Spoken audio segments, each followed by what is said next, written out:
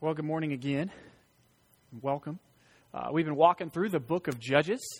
We've made it all the way up into part of chapter 6.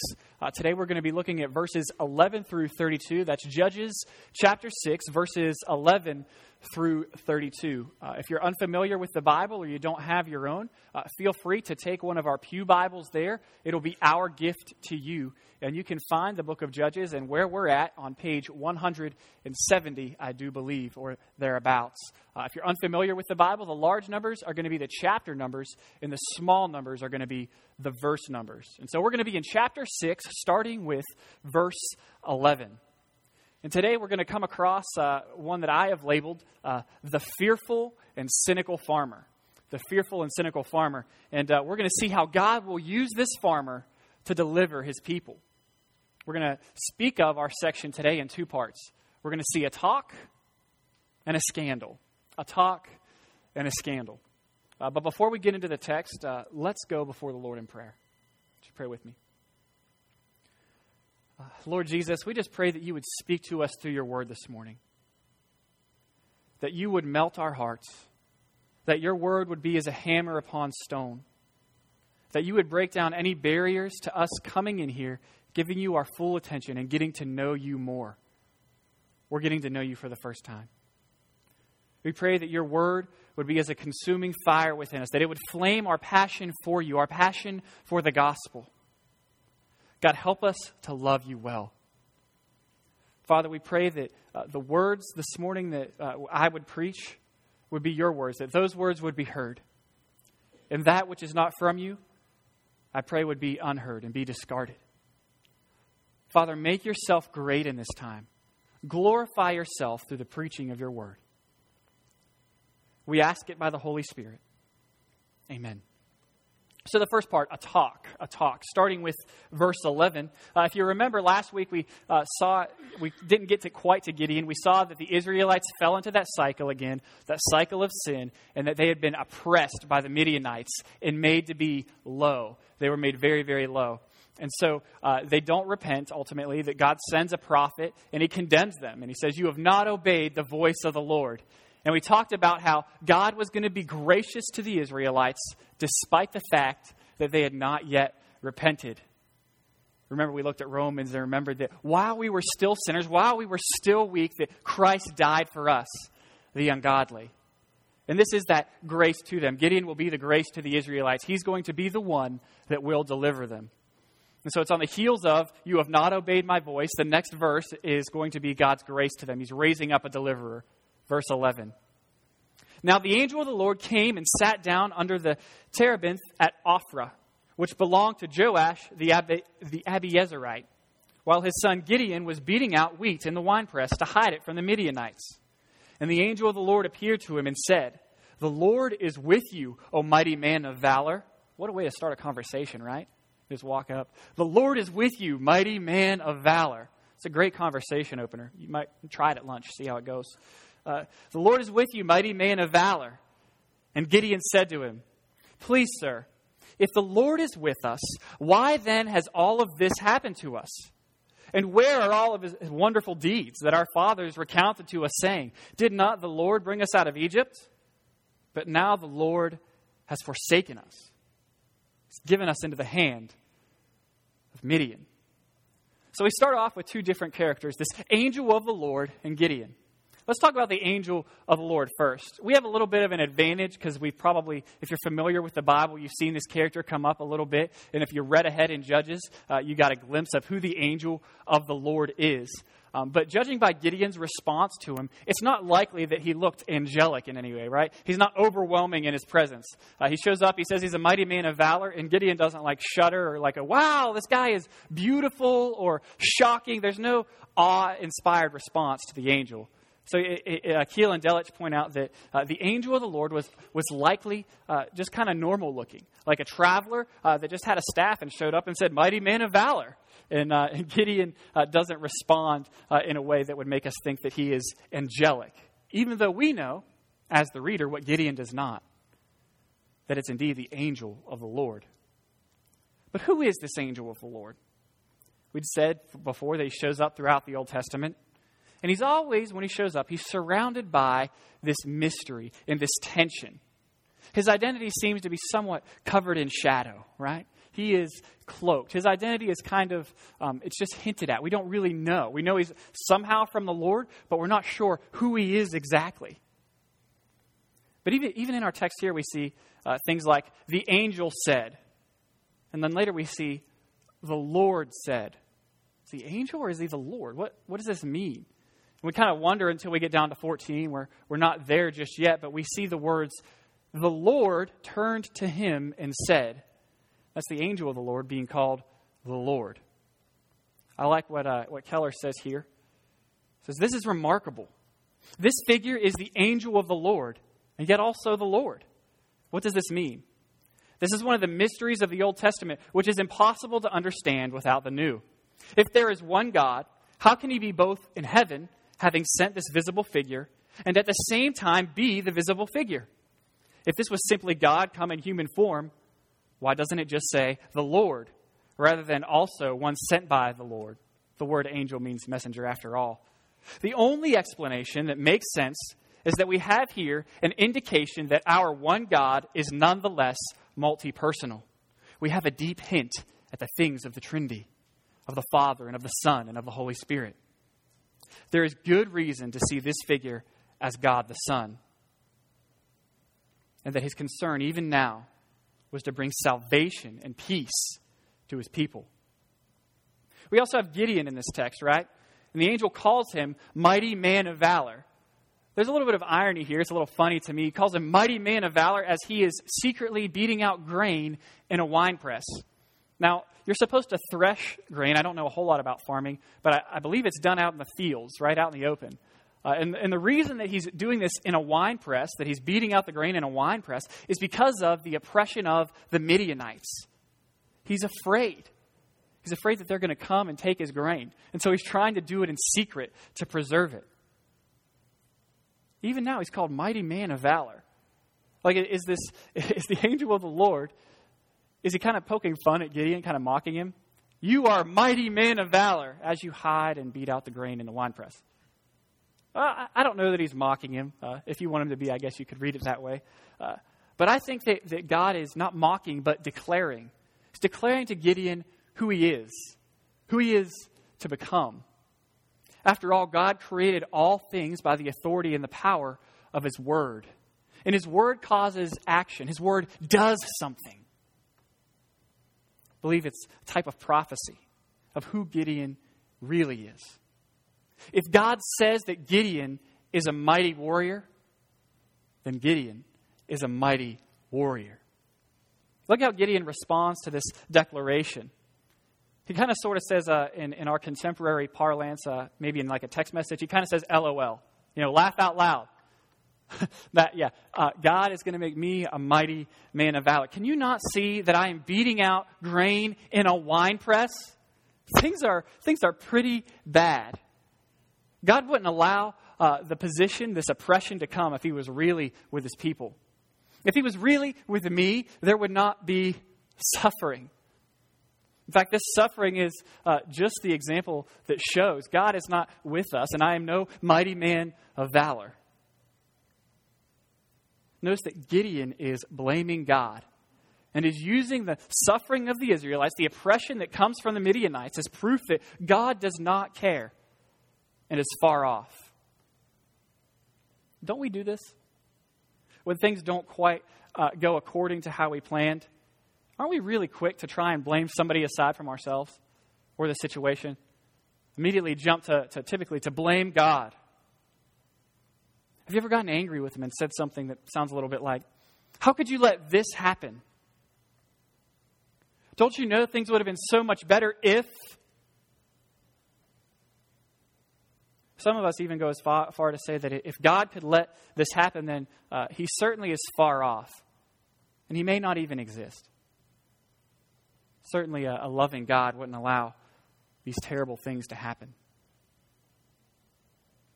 How do you blame God?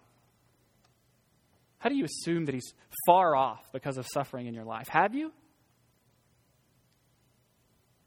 I do love the angel kind of ignores Gideon's question and presses ahead, which reminds me of how God responds to Job. The book of Job, he goes through all this suffering, and at the end, he kind of finally gets before God, and God says, brace yourself like a man, gird up your loins. And then he just hits him with a bunch of rhetorical questions. If you're reading that book, you're like, man, we're going to find out the reasons for suffering. It's going to be awesome. And then the Lord hits him with, where were you when I hung the heavens? Where were you when I called the mountains into existence? Who are you to question me? And he doesn't answer the question. But as the reader of this story, and if we are familiar with the whole of Scripture, we know that God is infinitely good and infinitely wise. We might not be able to point to all the reasons for suffering, but we know this, that God is working all things out for our good and for His glory. For our good and for His glory. We also know that, as readers, that the suffering here is actually proof of God's closeness and of His care. It's kind of a discipline of sorts to His people. It makes me think of maybe a child speaking back to their parent, and the parent disciplining the child because they want the child to grow up and be a respectable person, somebody that shows respect. It's loving discipline, even though it's suffering. I think as Americans, we're prone to believe in and chase after this ideal of the American dream. We want to chase after comfort and lots of money usually. But the gospel calls us to follow one who suffered for our good. It causes us to be refined, to become more like God daily. I love the verse in Proverbs 17:3. It says, the crucible is for silver and the furnace is for gold. And the Lord tests the heart. Suffering can be a test of our heart, can't it? It can reveal what we really treasure, what really guides and directs our lives. How is your heart this morning? How do you respond to suffering? Does it make you bitter?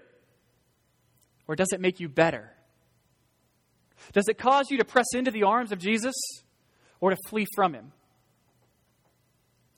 Yes, things often don't go the way that we want or the way we plan them. But God is sovereign. He is in control.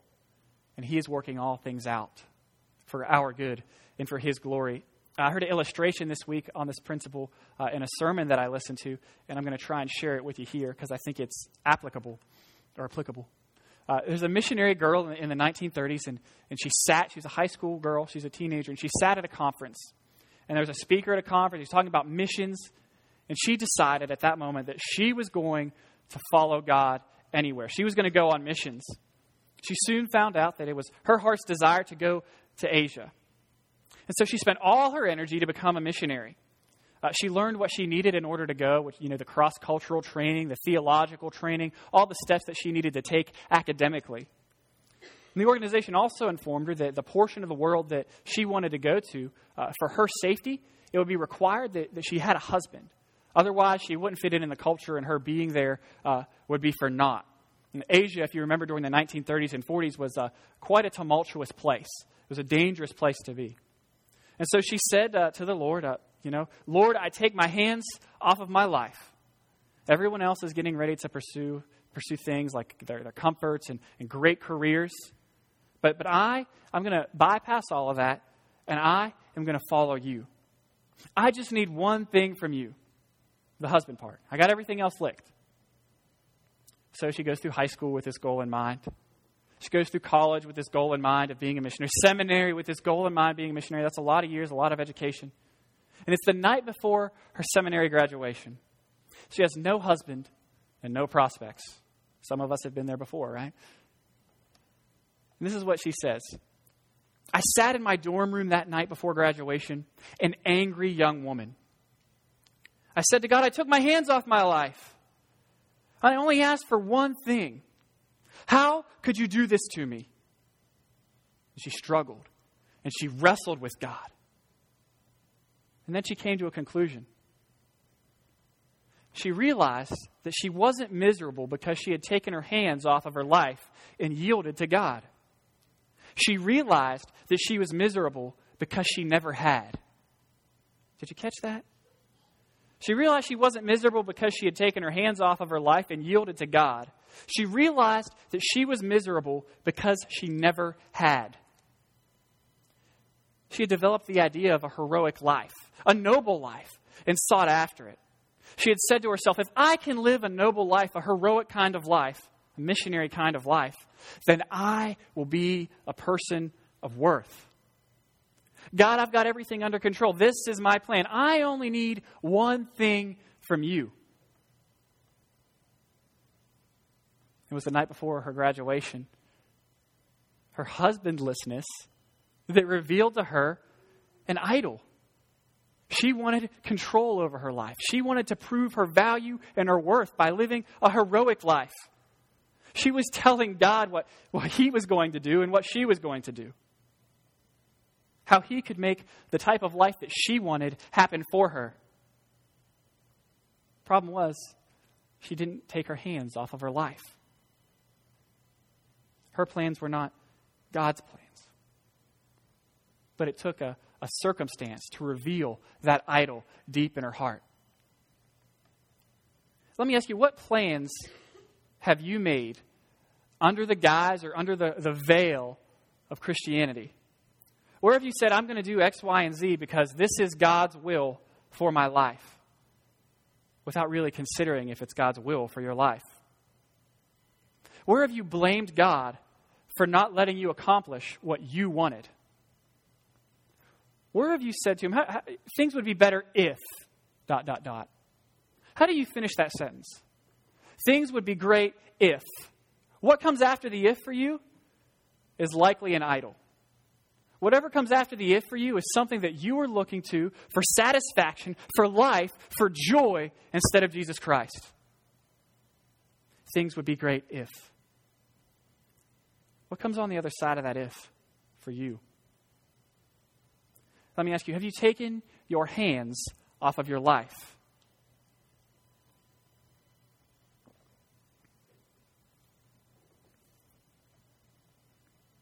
Perceived suffering is often a grace. It's much like surgery, right? It's painful, but it's for the better. Likewise, God is using Israel's suffering and their circumstance, the oppression of the Midianites, to reveal their deep idolatry and their deep need for a deliverer, their deep need for him. Their suffering is not evidence that he is far off and uncaring, but instead that he is near and that he loves his people dearly. Indeed, God is gracious to his people. Gideon says God is not with him and the people, but in fact, he's standing right there. And he continues in verse 14, saying, And the Lord turned to him and said, Go in this might of yours and save Israel from the hand of Midian. Do not I send you? And he said to him, Please, Lord, how can I save Israel? Behold, my clan is the weakest in Manasseh, and I am the least in my father's house. And the Lord said to him, But I will be with you, and you shall strike the Midianites as one man. And he said to him, If now I have found favor in your eyes, then show me a sign that it is you who speak with me. Please do not depart from here until I come to you and bring out my present and set it before you. And he said, I will stay until you return. So Gideon went into his house and prepared a young goat and unleavened cakes and an ephah of flour. The meat he put in a basket and the broth he put in a pot. And he brought them to him under the terebinth and presented them to him. And the angel of the Lord God said to him, Take the meat and the unleavened cakes and put them on this rock and pour the broth over them. And he did so. And the angel of the Lord reached out with the tip of his staff that was in his hand and touched the meat and the unleavened cakes. And the fire sprang up from the rock and consumed the meat and the unleavened cakes. And the angel of the Lord vanished from his sight. So God tells Gideon to go and save Israel. And Gideon says, I am the weakest of the weakest clan. Can't do it. To which God responds, I know that. I know what's going on. I know what I'm doing. It's kind of reminiscent of what God says to Paul in 2 Corinthians 12:9. It says, My strength is made perfect in weakness. And his strength will be made perfect here in Gideon's weakness. It's because he likes to work through the people's weaknesses to show his infinite strength. And God tells Gideon that he is just going to rock the enemy as if it's one person. They're this great multitude of people, but it's going to be like they're one person in a ring with a superior fighter. Maybe Mike Tyson against a fourth grader. It's going to be a knockout. Gideon still isn't quite sure that the person he's talking with is God. And so he wants to make sure that it is. Thus, he gets together this huge offering. It's a lot of food, right? It's a young goat and unleavened cakes and broth. It's a pretty big feast for one guy. So he's taking it to him. He wants to make sure that it's God. And then the angel of the Lord touches it. He puts it on the rock, and it burns up, which is significant. This fire throughout Scripture is evidence when an offering is acceptable to God. It's a sign of the Lord's favor. So it's a sign to us that Gideon is given the favor of the Lord, and that God is not distant, but near. God has not forgotten his people, but indeed he is working all things together in concert for their good. And he's still near this morning. He's still near today. He's still infinitely wise and infinitely good. And he is still accomplishing the purposes of his glory. Now it becomes clear to Gideon in the next verse is that the person to whom he was speaking with was God. Look what it says. Verse 22. Then Gideon perceived that it was the angel of the Lord. And Gideon said, "Alas, O Lord God, for now I have seen the face of the angel of the Lord face to face." But the Lord said to him, "Peace be with you. Do not fear. You shall not die." Then Gideon built an altar there to the Lord and called it, "The Lord is Peace." Gideon thinks he's going to die. Because what happens in the rest of the Old Testament is when people get face to face with God, if that happens, they're dead. Boom. So he's like, I shouldn't even be alive right now.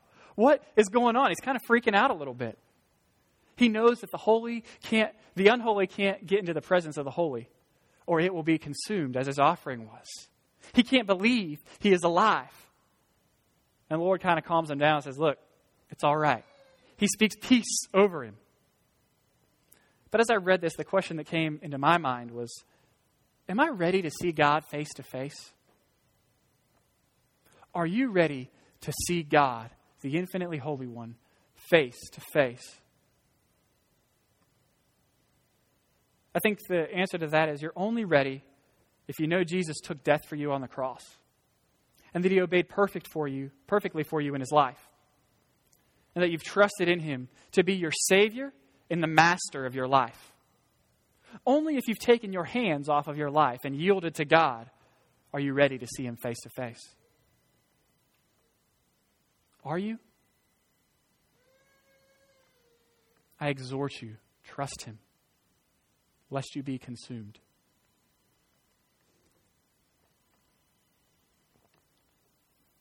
Moving to verse 25, we come to the second portion, the scandal. The scandal. Verse 25. The night the Lord said to him, "Take your father's bull and the second bull 7 years old and pull down the altar of Baal that your father has and cut down the Asherah that is beside it and build an altar to the Lord your God on top of the stronghold here with the stones laid in due order. Then take the second bull and offer it as a burnt offering with the wood of the Asherah that you shall cut down." So Gideon took men of his servants and did as the Lord had told him. But because he was too afraid of his family and the men of the town, he didn't do it by day. He did it by night. God tells Gideon that if he's going to lead people out of the oppression of the Midianites, if he must deliver people from idolatry, he must start with his own house. He must tear down the altars of his own town, the idols of his own father. It's a little bit of an awkward situation to tear down your daddy's altars in the backyard, right? He's then to use the wood from the Asherah, the false god, to burn an offering to the one true God. A little bit of poetic justice there. Gideon does this. He's obedient. And I would like to say he's immediately obedient because he's just filled with fervor to do what the Lord wants him to do. Like, I can't wait to obey you, so I'm going to do it right now. But then the text tells us that he does this because he's afraid. Why is he afraid? Look at verse 28. When the men of the town rose early in the morning, behold, the altar of Baal was broken down, and the Asherah beside it was cut down, and the bull was offered on the altar that had been built. And they said to one another, "Who has done this thing?" And after they searched and inquired, they said, "Gideon the son of Joash, has done this thing." Then the men of the town said to Joash, "Bring out your son, that he may die. For he has broken down the altar of Baal and cut down the Asherah beside it." He's afraid because he knows how much they love their counterfeit gods. He knows how much they love their idols. They love them enough to kill. They want to kill him for what he's done. Some commentators knock Gideon for this. They're kind of like, he was too scared. He should have waited till the day and not done that. But I got to hand it to him. Look, if I'm Gideon and I know these people and they love their idols, I'm probably doing it at night also. I just think it's wise, right? They want to kill him for tearing down the idols. Verse 31, "But Joash said to all who stood against him, 'Will you contend for Baal, or will you save him? Whoever contends for him shall be put to death by morning. If he is a god, let him contend for himself, because his altar has been broken down.' Therefore, on that day, Gideon was called Jerubbaal.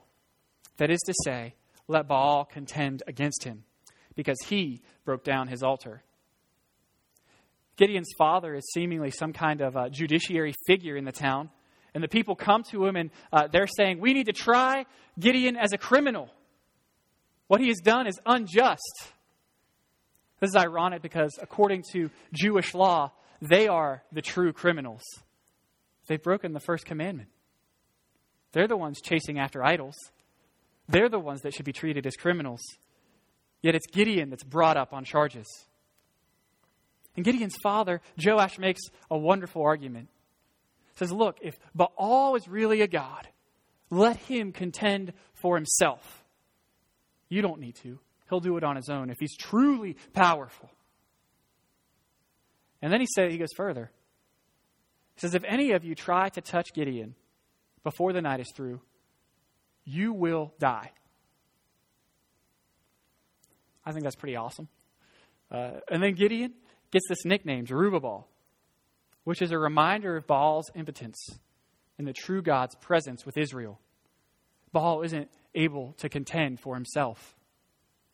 It's a reminder that idols have no power. Yet this narrative shows us the importance of false gods. Despite their powerlessness, men love them and fight for them. And it's seen as a scandal when you cut them down or when you speak against them. It's as true now as it was then. We love our idols.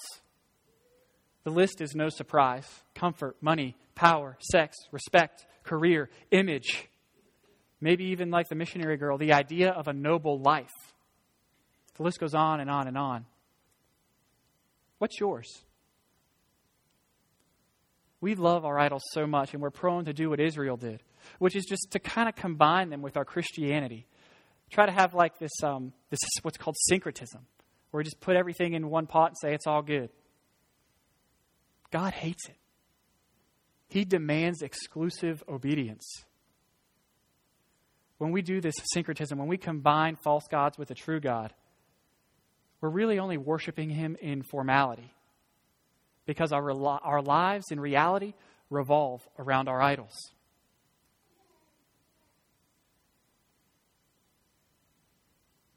A mixed devotion is no devotion. The idols that we mix together with our Christianity are usually really, really hard to see. But that's why they're most deadly. I think of it a little bit like this, and it might not be a great illustration, but have you ever walked through a dark room where it's just pitch black? And maybe it's a house you're familiar with. You know kind of where all the furniture is in the room. You know where the couch is here, so I need to stay to the left so I don't run into the couch. And the sofa chair is over here, so I need to go this way to avoid it. And so the things you're aware of don't pose a real big danger to you as you walk through the dark. But what poses the danger to you are like the crock blocks that your wife and son left out there, right? The toys that they were playing with that you don't know are there. So you can't avoid them. And so you're prone to trip over them and to be hurt. You don't see them and you don't know where they are, and so they're more dangerous to you. You see, the sin in your life that's obvious is dangerous. And hopefully you've taken measures to avoid it. But there are sins, there are idols in all of our lives that we are unaware of. They're the toys in the middle of a dark room, and we're bound to trip over them without noticing because we haven't really yielded our lives to Christ. We don't recognize it because we've covered our idols with the gloss of Christian piety. Friends, we must ask God to reveal these idols to us and repent of them. We must ask the Holy Spirit to tear them down, lest we take the Lord's name in vain. Like weeds hidden in a garden, we must root out our secret sins. Let me ask you, what does your life revolve around? What if you didn't have it, or somebody tried to take it from you? Would you kill for? Have you truly taken your hands off of your life? Are you following Jesus? In order to tear down the tyranny of sin in the lives of his people, Jesus allowed himself to be torn down. Gideon was reluctant, but he would soon learn that he is who God says he is. Friends, the same is true of us this morning. Because of Jesus, living the life we should have lived and dying the death we should have died and resurrecting in victory, we can be called friends, daughters, sons of God. We can have peace with God if, as the people would soon follow Gideon, we likewise would just follow Jesus. This is the true scandal. Not that we would tear down our idols, but that the God of the universe would take on flesh, die for us, raised to life, so that he could call us friends.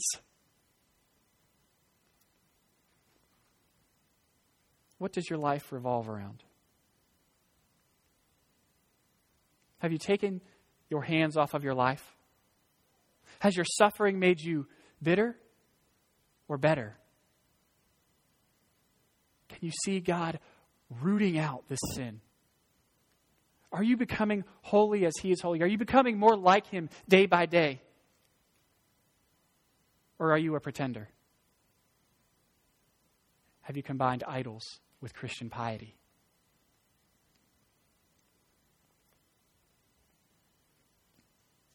I ask you this morning, have you taken your hands off of your life?